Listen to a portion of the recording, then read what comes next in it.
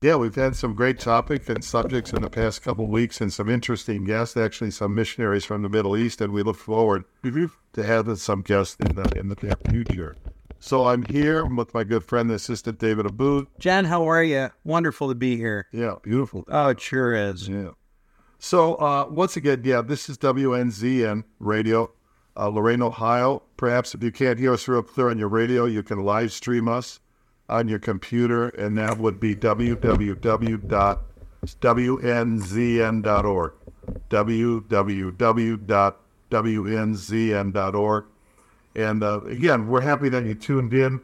Our goal really is just to strengthen believers as well as to share the good news of the gospel with people that might be listening out of curiosity but never really made that commitment to accept Jesus Christ as their Savior. And that's our hope, that this will strengthen your faith but also introduce you to Jesus if you don't have that relationship. We do that through Bible studies, through apologetics, which is basically building the case and proving the case that the Bible is indeed true. We have special guests up from a wide range of backgrounds and ministries, both local and national as well as international, and that's what we hope to keep doing in the future.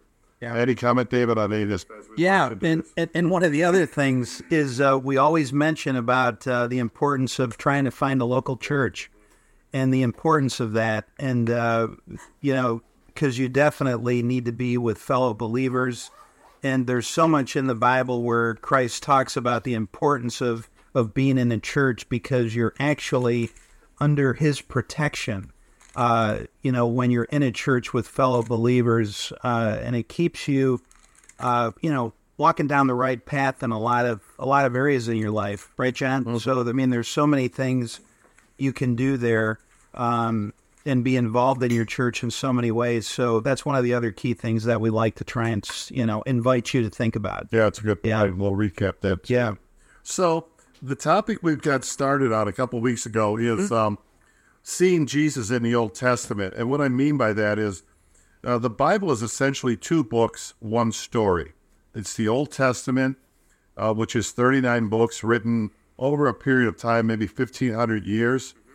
And then when the Old Testament comes to a close, there's like a 400-year break there, interim, and then the New Testament starts. And, of course, the New Testament has 27 books or letters, but they're combined. This is a very important thing, that the Bible has what's called a prophetic feature. It predicts things.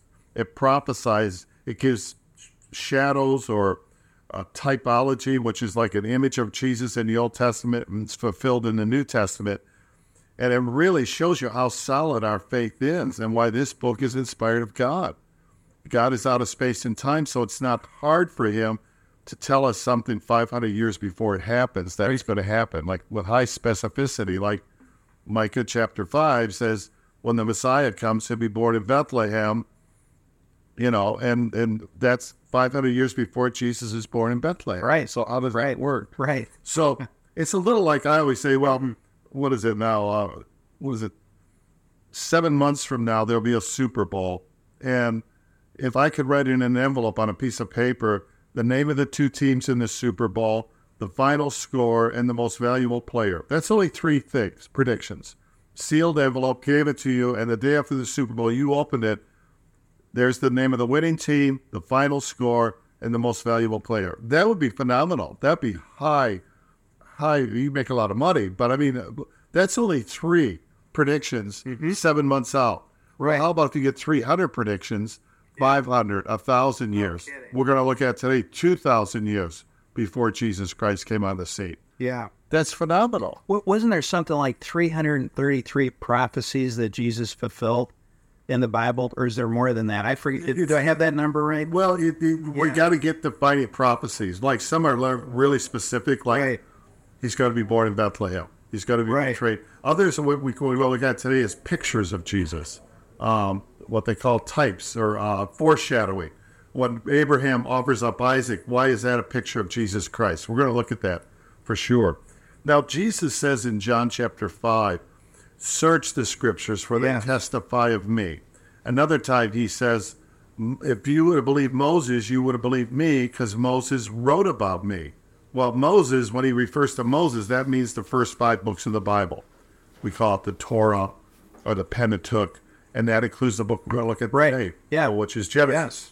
So we're going to this very important story about Abraham offering up Isaac. And just to give a little backstory on this, David, Abraham is called of God. He's living in a land at present day, perhaps Iraq, we don't know. But God calls him out of idolatry. It'll say that his family was involved in idolatry. That was their systems back then, idols and bowing down to idols. Right. Worshipping false gods. And he calls him to go to this land that he doesn't even know about, but we know today, of course, it's the promised land. It's Israel. And he says, I'm going to make you a great nation. Matter of fact, he says this in chapter 12 of the book of Revelation. You can read this if you would like to. Okay, where are you at? Chapter 12 of Genesis. And here's where God has given him a promise, or what we call a covenant, that he's going to be a great man. He's going to actually influence the world. Okay, Genesis 12. Verses 1 through 3. You got it. The Lord had said to Abram, go from your country, your people, and your father's household to the land I will show you. I will make you into a great nation, and I will bless you. I will make your name great, and you will be a blessing. I will bless those who bless you, and whoever curses you, I will curse. And all people on earth will be blessed through you. Okay, so here we see it. This is the start. He's going to get this one man, Abraham. He's going to make promises to him. Right. Of course, Abraham is going to have a son named Isaac, which we're going to look at today. Then Isaac is going to have a son named Jacob, and out of him will come the 12 tribes of Israel. Out of them will come the prophets of God. Out of them will come the Jewish nation. And, of course, out of them will come, ultimately, Jesus, the Messiah. But notice in this promise, he says, all families of the earth shall be blessed by you. So the question today, to you and to me and to people listening, have you been blessed through this blessing that happened thousands? Well, yeah. If you're a Christian today, you've been blessed through the promises we're going to look at that happened thousands of years ago. Right on. It's very powerful stuff. Sure is, yeah. So let's look now. Okay, interesting. He's called the Father. It's there. He's in Psalms. Sunday schoolers saying that Father Abraham, Father Abraham. Yeah. By Judaism, Islam, and Christianity all recognize this man as the father of the faith. He's the one that a monotheistic, single God belief is going to be developed through this man Abraham. Right. He's not a perfect man.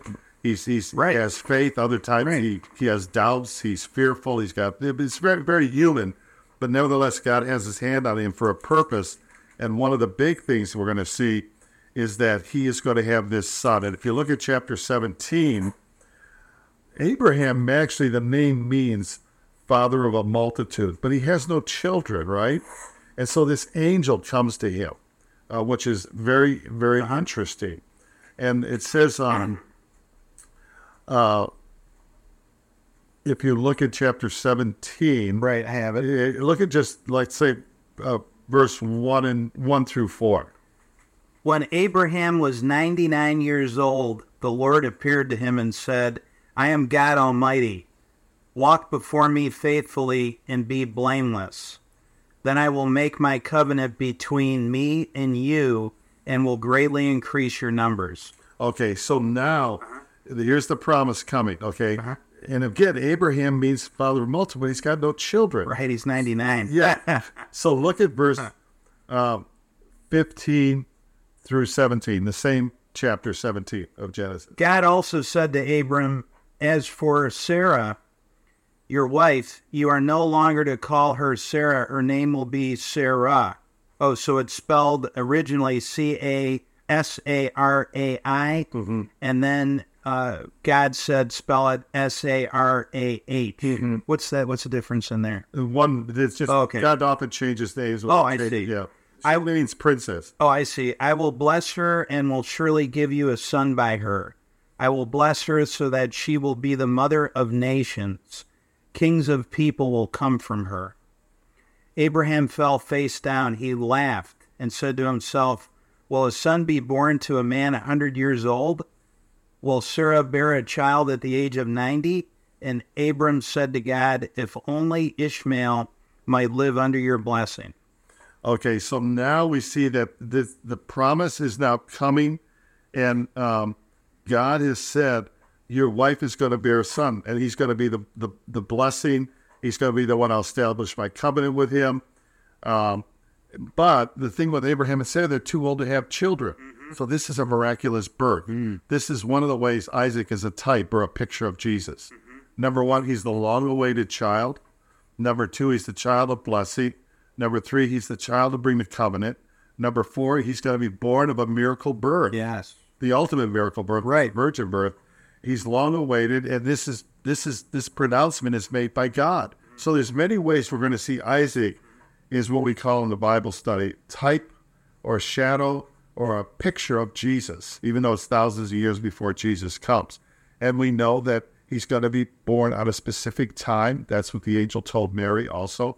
And he's also, his name is given before he's born. Right. Just like Mary was told by the angel, you shall call his name Jesus. So because it means Savior, he will save his people from their sins. So we see, if we had a chart, the listeners could see, that there's a correspondence between Isaac and Jacob. Isaac and Jesus is very, very pronounced. Yeah, sure. Very pronounced. Okay, so he's finally born. Right. And then you come to chapter 22, and this is where we're going to focus on this whole idea. And he says, look at Genesis chapter 22, verses 1 and 2. Sometime later, God tested Abraham. He said to him, Abraham. Here I am, he replied. Then God said, take your son, your only son, whom you love, Isaac, and go to the region of Moriah. Sacrifice him there as a burnt offering on a mountain I will show you. Okay, here we go now. Yeah. So all through Abraham's life, he's been tested. Sometimes he's faithful and he does the right thing. Other time, when there's a famine, he doesn't seek the Lord. He goes down to Egypt. He gets in trouble there. He says to his beautiful wife, tell the men here that you're my sister. I don't want to get killed for you. And he lies. See, sometimes he does the right thing and he's faithful. Other times he doesn't and God rescues him. But this time is the big test. This is the big test. Yeah. And there's a climactic thing going on here. We'll look at that in a moment. It builds to this point. So it's almost like a story is reaching this climactic point here. This test is the big one. Okay, and what is it? He says, God tested Abraham and said, Abraham, he said, here I am. He says, take your son, your only son. See? And of course, what is it? He says, whom you love. First time love is mentioned in the Bible. We're going to do a study on this one. Is it really? I didn't know that. Yes. This is called the principle of first mention. The first time something is mentioned, like altar, priest, right, sacrifice, this is the first time love is mentioned in the Bible. Wow. It's very significant. He says, take your son, your only son, whom you love, and go to the Mount Moriah and sacrifice him. You know what this sounds like? John 3:16. Yeah. For God so loved the world. So loved the world. He gave his only son. That's a beautiful tie-in. Yes. And not only that, but if you're Abraham, you're thinking, this is the son of promise. I was supposed to build a nation. How's this going to happen if you take my only son? You're exactly right. Yeah. So that's why this is such a big test. Wow. This is enormous. He says, take your son, your only son whom you love.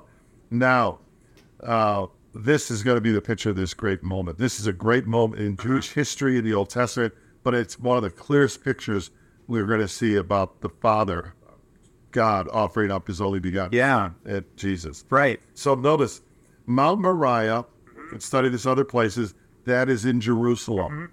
The Mount is Moriah. That's one of the titles of the hills.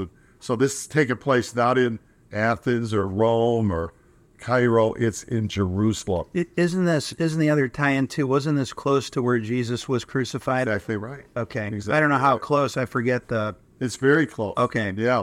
Moriah is actually going to be where the temple is going to be eventually built. That's right. And Jesus is crucified real close to the... Let's put it... Yeah. It's not Athens or Carthage. It's Jerusalem. So he rises early. Mm-hmm. He saddles his donkey. Now remember, how did Jesus go in? On a donkey. On a donkey. Palm Sunday. He would die that week, right? And then he takes two of his young... That's still incredible, not to cut you off, but to think how they honored him, and a week later they killed him. Unbelievable. But anyway, that's another side show. So you want me to continue on 3? 3 is good. Okay. Early the next morning, Abraham got up and loaded his donkey. He took with him 2 of his servants and his son Isaac. When he had cut enough wood for the burnt offering, he set out for the place God had told him about. Now, this is important. This is not Abraham's idea. This is God's direction. We're going to see later that even though we say, okay, the Romans crucified Jesus and the Jewish delivered him and all, it's really God's plan. It's God. That's why Jesus will pray in the Garden of Gethsemane 3 times, if it be your will, let this cup of suffering pass from me. But nevertheless, not my will, but thy will be done. And this is so important on so many levels, David, that Jesus wasn't killed, in a sense, by the Jews or the Romans. It was God's plan that he be killed. This was his plan way back from the very beginning. Yeah, right from the Garden of Eden, yeah. That's why anytime through the history, people would persecute or kill Jews because they said they killed Jesus, they got it all wrong. It was God's plan. It's just like here, it's God's plan that Abraham offer up Isaac. The picture here now is Abraham is going to take his only son. He's got these 2 guys with him. But he says, then on the 3rd day, Abraham lifted his eyes and he saw the place afar off. We're going to see this 3rd day. It's very important. We're going to do a whole show on the 3rd day. It was remarkable in the Old and the New Testament. Yeah. Okay, but it's the 3rd day. Abraham said to the young man, stay here with the donkey. The boy or the lad and I will go up and worship. And notice what he says in verse 5. Yeah, he said to his servants, stay here and stay here with the donkey while I and the boy go over there. We will worship, and then we will come back to you. Who's coming back? Well, we will come back to you. Well, what's he going to do up there? He's supposed to be killing his son. Right. So what is, maybe Abraham has a glimpse of what? Resurrection. Oh, wow. Do you see that? Oh, he didn't say, I'm going to come back to you. Yeah, we'll come back. We will come back to you. Oh, that's interesting. I want to show you. I never saw that before. Yeah, keep a place here. And when you look at Hebrews chapter 11, it says something very interesting regarding this. Hebrews 11 says this, verse 17. Okay. By faith, Abraham, when he was tested, that's what we're looking at. You're in Hebrews what? Chapter 11, verse 17. Got it. When he was tested, offered up Isaac. And he who had received the promises offered up his only son, of whom it was said, in Isaac your seed shall be called. In other words, Isaac's going to have a future. He's going to have generations and generations. He concluded, look at verse 19, that God was able to raise him up. You see that? He understood the death and resurrection. Look at verse 19. Right. That's why he says, I and the boy are going to go up. I will come back to you. No, he says, we will come back to you. Because he knew that this boy was the child of promise. Even from the dead. Now look at this. From which he also received him, what? In a figurative sense. See? That's a typology. Figurative what? Figurative of the sacrifice of Jesus being crucified and coming back. Do you see how this relates? It's like hand in glove, the Old Testament. Once you see it, it really opens up scriptures and it really strengthens your faith. Yeah, I think one of the things that really helped me is I was starting to read the Old Testament because of its complexity. And I started going down all those bunny trails trying to figure out what they were talking about in some areas. But at the end of the day, I think you summarized it so well that this is all about Jesus, God sending his son down. This entire book is about God. Yeah. And it's about God bringing his son to earth to redeem us and save us. Yeah. And so all the other side stories, it's a lot easier to get through the entire Bible when you realize what it's all about. And when you start to see these patterns, you also realize that God is trying to reinforce to us that this is truly his son. Yeah, right. And that he wrote this book. Yeah. So, right? I mean, that's the bottom line. Right. Yeah. So 1,000 years, 3,000 years ago, man always appreciates a story. Yeah. Ever since they were sitting around campfires or wherever, movies today, man likes a story. This is the story. And like any story, it has a beginning, Yeah. It has an end. It has a main character. Right. It has a climactic moment. It has subplots. It has protagonists and antagonists. It has a conclusion. That's what the Bible is. It just happens to be a true story. But the main character is Jesus. That's why Jesus says, search the scriptures, for they testify. Here's the issue, David. Many people discount Christianity because they never examined it. They never examined it. And they just throw it out because maybe they were raised just going to church and just, I have to go to church because my parents told me, or I did this, I never had a Bible. They never really looked into it. That's why we're encouraging people through this radio show to look at the evidence. I mean, this is the first book of the Bible, and you're getting like a clear snapshot of the crucifixion. Right. So you have the father figure, right, in Abraham. And so who wrote Genesis? Moses? Moses. Right. He writes so Moses wrote Genesis. Think about how far away that was. Oh, yeah. Crucifixion. Yeah. Oh, that's 2,000 years. Right. Almost 2,000 years. Think about that for a minute. Yeah. That's not God ordained. Notice a couple things here. If Abraham is a type of the Heavenly Father, it's going to offer his only son, who he loves. Yeah. Notice the two witnesses. Where are they when he goes up to offer the son? They stay down. Yeah, they're down there. When Jesus was crucified, who was alongside him? Yeah, two thieves. And what happened for 3 hours? God pulled what? A curtain of darkness. Yeah, right. Mm-hmm. These guys don't see essentially what's happening between the Father and the Son. But there's two people. Participating. Because the ultimate issue at the cross was between the Father and the Son. That's why God will bring a curtain of darkness for 3 hours. Yeah, this goes back to the book we're going to write on Numbers, the number 2. You're right. You start to see. But notice they don't see. No, I know. The essential transaction. Right. Yeah. So now it says, verse 6, I'm back in Genesis now. Oh, Genesis 22? Uh-huh. Okay, you go ahead, because I have to get... So Abraham took the wood of the burnt offering, and he laid it on Isaac. Who's carrying the wood? Isaac. So it's like the cross. Jesus carrying the cross. Exactly right. Man. This tells us, too, this is not a little boy. This is a young man. But he's willingly carrying this up. Yeah. I mean, how much more detail? And he took the fire in his hand and a knife, and the two of them went together. Notice, they're walking. How can two walk together unless they be agreed? That's right. What did Jesus pray 3 times in the Garden of Gethsemane? Take this cup from me. But nevertheless, I will do your will. Let's walk together. Obedience all the way. Let's walk together. Yeah, full obedience. Because, Isaac could have taken his dad out. He was a big... Could have ran away. Yeah.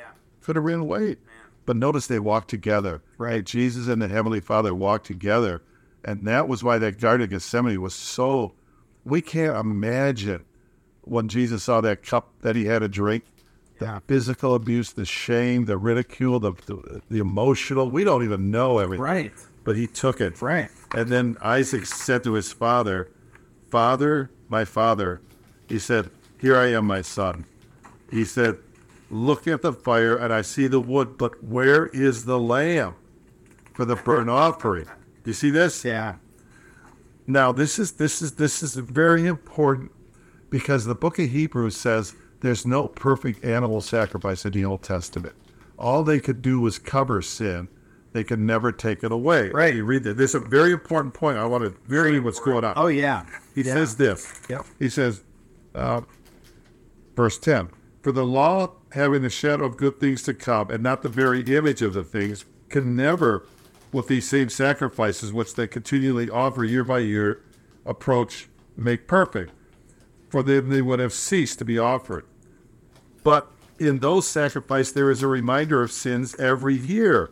For it is not possible that the blood of bulls and goats could take away sin. So the whole Old Testament is where is the lamb? There's no perfect lamb. That's what he says. What's the summary of the Old Testament? Where's the perfect sacrifice? How does John introduce Jesus at the River Jordan? How does John the Baptist? He is the behold. Yeah, behold the Lamb. He'll take away the sin. Who takes away the sin, not covers the sins of the world. He'll take away. Takes away. Right. Old Testament.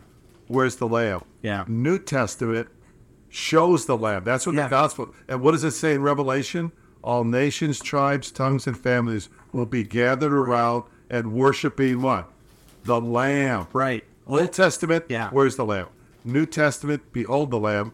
Eternity, when we're all around it, worthy is the Lamb. That's the synopsis overview of the entire Bible. That ties into what we were talking about last week, too, in our story. Just the fact that that Christ takes away, he cleanses our sin. And it's another race altogether. It's another race that comes out of Christ's crucifixion and resurrection. So, again, the people that think their sins are too great, no, you're living in the old race. Right. Everything has been cleansed by his blood. Exactly. That's the thing you have to get over, and then you start to run for it. You run because you realize what it is his sacrifice is giving you. You're exactly right. And then you have to look back in the rearview mirror anymore. It's over. It's a new race, man. Jump in. That's what it's all about. If any man be in Christ, he is a new creation. Right. Old things are passed away. Behold, all things are new. And that's why when you share this with people, it's like you're offering them. It's hard to describe. Like if somebody was offering you a Visa Gold and $1 million and a condo in Hawaii, and people are going, maybe I'll think about that. And you're saying, here it is. Yeah. You can have it. They go, oh. I mean, it's funny. Somebody asked me a question. I forget because it's all a while back, and they're like, "Well, who would you be if you could be somebody?" This was before I was a Christian, and I always thought the Invisible Man would be cool because you could go anywhere you wanted, right? But now we have the Eternal Man, right? So that's who I want to be, and so I think that's what this is, eternal, just the way it was supposed to be when God created Adam. Exactly. You were going to have eternal life. Just don't eat from that one tree. That's the only thing. So then we're also seeing how the whole obedience thing is coming forth here because Adam was not obedient. Right. And then it cost our whole race. The old race. Jesus was called the second Adam, the last Adam. He was obedient, and through him we can have new life. Right. New creature. And that's the other acronym, the second Adam, like you just said. That's why it's all another second race. Perfect symmetry. Perfect. Yeah. So now, verse 8 in this chapter 22. Yeah. He says, Abraham said, my son, notice he's the father figure. Right. God will provide for himself the lamb. So now we see this idea of almost a prophetic hint here that one day God will provide himself a lamb. He's going to be the one that's going to make this provision. They came to the place of which God had told them, a specific place, and Abraham built an altar there, placed the wood in order, and he bound Isaac. Notice he bound him with ropes, right? Jesus was bound to the wood with nails. Yeah. He laid him on the altar. So this is an obedient son. He's getting ready, man. And so God himself will provide the lamb, Genesis 22:8. Jesus isn't he likened to the spotless lamb? Yeah, right. And that's in 1 Peter 1:18 to 19. Did you have it? Did you want to read that? Well, I let me pull it up, but I could. While you do, I want to just focus on this lamb. Yeah. Because how did Israel get out of 400 years of slavery in Egypt? They were under Pharaoh. It was cruel. It was tormenting.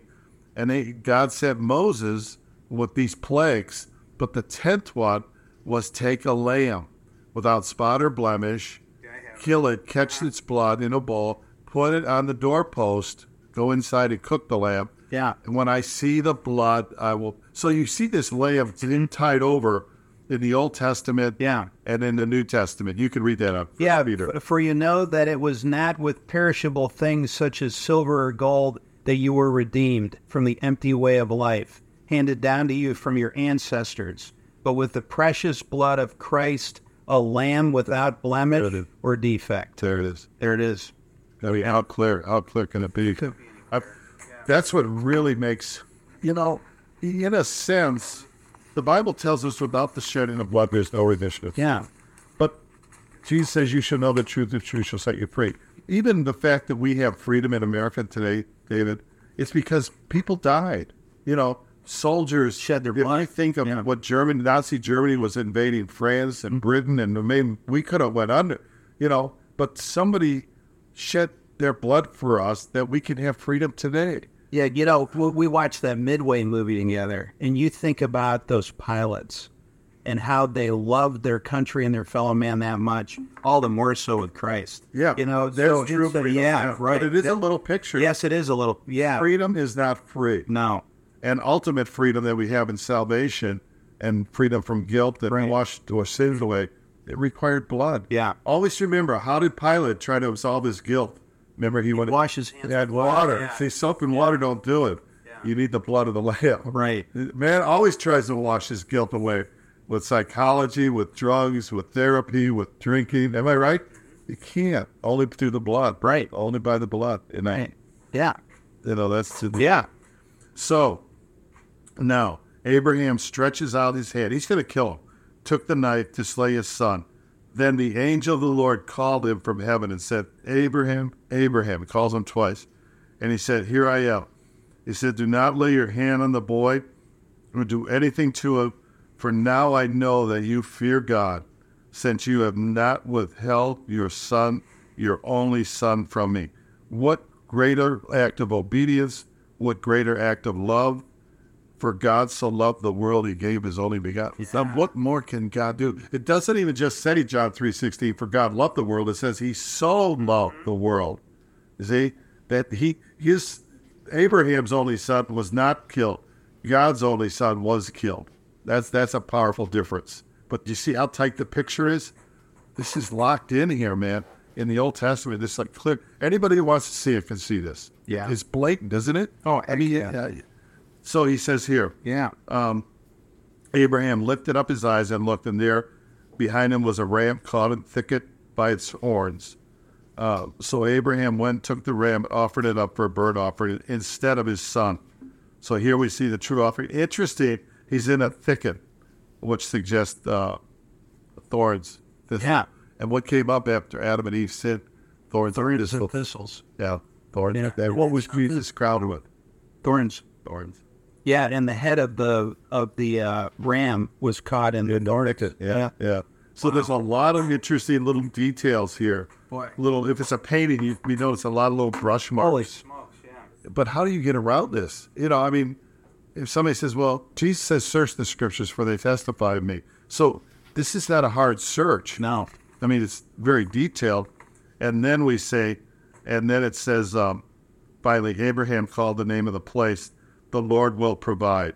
As it is said to this day, in the mount of the Lord it shall be provided. And he says, now he gets the blessing in verse 16. By myself, the angel of the Lord says, because you have done this thing and have not withheld your son, your only son, blessing I will bless you, multiplying I will multiply your descendants as the stars of heaven, the sand which is on the seashore, and your descendants shall possess the gates of their enemies. In your seed all the nations of the earth shall be blessed, because you have obeyed my voice. And we're blessed today because of this. Yeah. But notice he says, your descendants shall possess the gates of your enemies. After Jesus' death and resurrection, he gave the Great Commission. He says, I will build my church, and what? The gates of hell will not prevail. Yeah. The gates of the enemy shall not prevail against it. Yeah. Now, this is very interesting. Again, this picture of Jesus being crucified, the Father crucifies him, and Jesus raises from the dead. And then after that, what starts then is what we call Acts of the Apostles, the growth of the church, right, which is called the bride of Christ. Right. Okay, anybody that's born again, washed in the blood of the Lamb, you're a bride of Christ, and you're the bride of Christ. What happens after they come down, then next chapter, Sarah dies. But then what's interesting is in chapter 4, we see the Father sending his chief servant to do what? To get a bride for his son Isaac. Do you notice that? Yeah, Genesis 4. 24. Oh, 24. Yeah, so after the death and resurrection of Jesus, Jesus says it's needful that I leave. He goes to heaven, and then what does the Father send? He sends the Holy Spirit. And the Holy Spirit comes to do what? To take a bride for God's Son. Wow. You see what I'm saying? It's the imagery is very powerful. It's kind of like, John, the thing I like is you see these little snapshots of similar themes throughout the whole book. throughout the whole book, and that's where you have to. How could you not say it's not God's word? It's just, I think when you start to see all these patterns, the other thing is when we look at this example with Abraham. I wrote down, this allowed Abraham's son and all the world to see the reality of faith in action, and allowed us to trust God in all things. Faith works. But this is the other thing we talked about. I think next week we're going to hit on the attributes of God. How do we know that God exists? But to have a God that we can trust, regardless of what he asks us to do, right, is, I think, one of the most powerful messages I took out of this. Yeah. And if anybody had faith, Paul had great faith. Yeah. But when I think about somebody else that had incredible faith, to think about myself taking my son up to a mountain, I can't even think about it. Yeah, right. I don't know how I'd act. I pray I would act this way if I was asked to do it by God, but it's still. So I think it was to show us not only the obedience of Abraham, but also how he blesses Abraham after that obedience. Yeah, right. Just like Jesus' death, brutal death, and resurrection blessed our new race. Yeah, right. So the obedience of Christ, the obedience of Abraham, gave him the nations, the offspring he was promised, but we have to be obedient. Yeah, right. So now we see, right? Yeah, Yeah. So now in chapter 24, Right, it says that Abraham calls his chief servant in. Verse 3 says, "Swear to the Lord, the God of heaven and the God of earth, you will not take a wife for my son among the daughters of the Canaanites, but you will go to my country to take my..." So here we see the chief servant, going out into the far land to get a bride for his son Isaac. This is after this death and resurrection kind of situation. Again, after Jesus' death and resurrection, he ascends to heaven. The Father sends forth the Holy Spirit to be a comforter and to lead us to Jesus, because then we become the bride of Christ. We don't know the name of the servant, okay? Jesus says the Holy Spirit, when he comes, he will not testify of himself, but he will testify of me. The Holy Spirit does not call attention to himself. Very similar to this servant. Now, he goes and we know he meets this woman, okay? She feeds his camels, gives drink, later on in this chapter 24. She never met Isaac. The only thing she knows about Isaac is what? What the servant tells her. We never physically met Jesus, right? The only thing we know about Jesus is what the Holy Spirit reveals to him through his word, about his attributes, his character, but it's real, like we're looking into a face. That's why he'll say to Thomas, "Blessed are you, Thomas, for you have seen and you believe. More blessed are those that have not seen me, but believe." See, but we see Jesus in a sense from the pages of Scripture as the Holy Spirit forms him in us. But it's the same thing with this woman. So finally he says to her, she's going to agree to go with and basically marry Isaac. right. But so once she starts an agreement, verse 22 of chapter 24, he gives her a ring, a bracelet, silver. What happens when we accept Jesus as our Savior? The Holy Spirit gives us gifts. Right. Gift. Okay? Gifts of wisdom, gifts of insight, gifts of administration, hospitality. We get gifts. Yeah. Gifts. Yeah. We don't deserve them, but we get them. And then finally, we see that she's going to go with, she actually agrees. She says, "I will go, and I will be," she's never met him physically, but she's trusted the Holy Spirit, and they go through how they met and everything. And so this thing comes to an end when it says, he's bringing her back now, and look at chapter 24, and look at verse 63 and 64. This is when the servant is bringing her back to meet Isaac. Neither of them have met before. Okay, he went out to the field one evening to meditate, and as he looked up, he saw camels approaching. Rebekah also looked up and saw Isaac. She got down from her camel. Okay, now look. Okay. The sun comes out, he leaves his father's house, so to speak. He Right. comes out. She's coming towards him. The Bible talks about when the Lord returns, he'll return in the air. He leaves the Father's home, and he comes, and the bride of Christ is coming out from the earth to go meet him. And then she says in verse 65, she said to the servant, "Who is this man walking the field?" "Sir, it is the master." So she took a veil and covered herself. And the servant told Isaac all things that he had done. Then Isaac brought her into his mother Sarah's tent. He took Rebekah, she became his wife, and he loved her. And then that what's going to happen at the end of the age? The book of Revelation says Jesus returns. He's the bridegroom. He gets his bride, and then there's the great marriage supper of the Lamb. Right. You see this stand pictured here? The first book is pictured in the last book of the Bible. Unbelievable. It's unbelievable. How do you get there? We're just touching on these things, David. We're going to take a different topic next week in terms of the Bible proofs of the existence of God. It's an easy way to understand it. You want to just talk to somebody, is there a God or is there no God? Probably the most important question ever asked. But after that, we're going to go back into Genesis and see pictures of Jesus in them. We just start. Yeah, it's a seamless book written over 2,000 years by 40 different authors. Exactly right. How can you explain that other than the obvious? This is the Word of God. Really with a lot of issues. Right. But it flows perfectly. It doesn't seem. It seems like it was written by the same author. Yeah, right. That's the bottom line. Right. There's no other way to say it. It's the same author, and he has a plan in mind. Yeah. He has a beginning and an end. Right. But notice you brought up a good point. This is the climactic moment in the life of Abraham, right? Mm-hmm. His whole life builds to this. Right. But what is this thing that happens is this picture of death and resurrection. Death, resurrection, and then a bride. You see this idea of this is a motif. This is a kind of thing that is happening here. But it's at the high moment of his life, what we call it the pinnacle, or the climactic moment of Abraham's story. We'll go back to Genesis when God created Adam. Yeah. He created all the animals, then he creates Adam, and then he's naming all the animals, and God says it's not good that Adam be alone. Yeah. What does he do with Adam?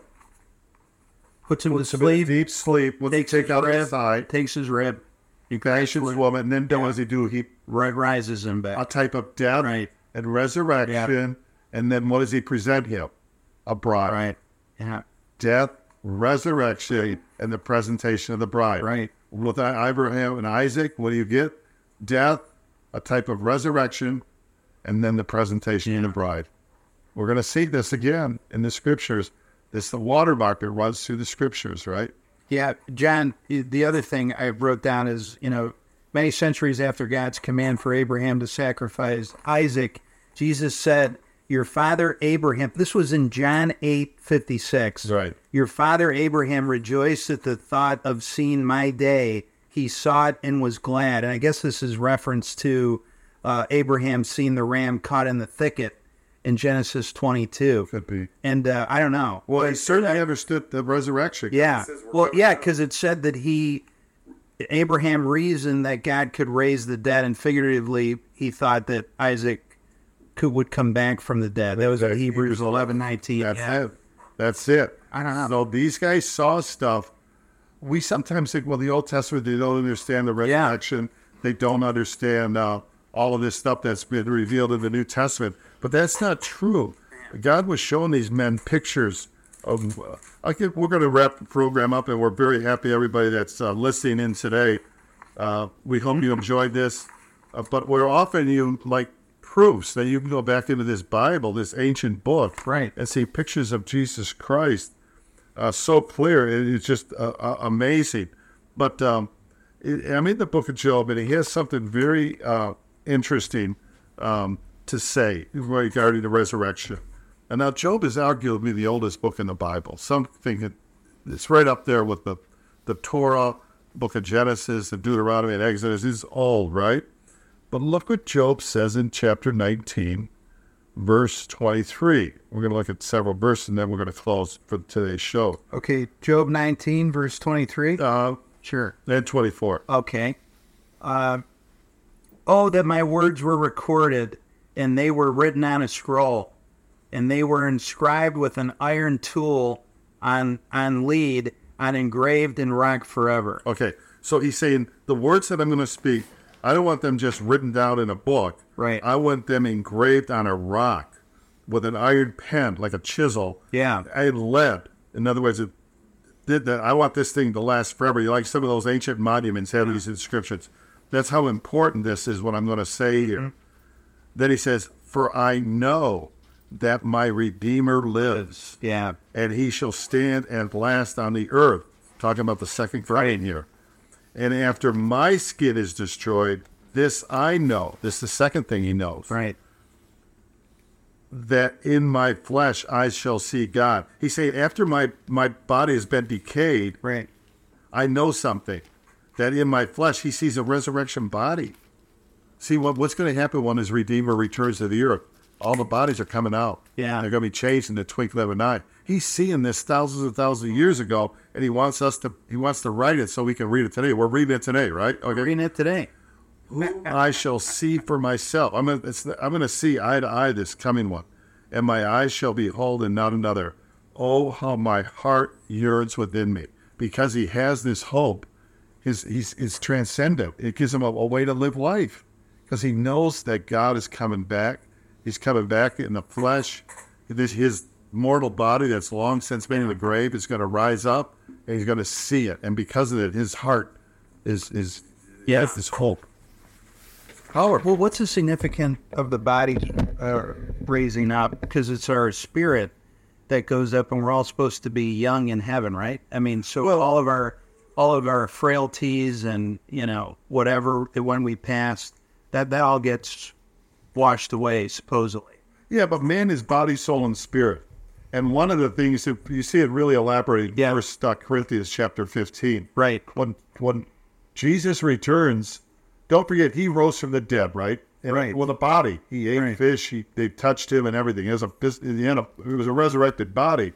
Nevertheless, it was a body. He wasn't just spirit. He's the first fruit. As he came out, we're coming out. And that's why when he returns, it says those that are asleep in the grave will come out.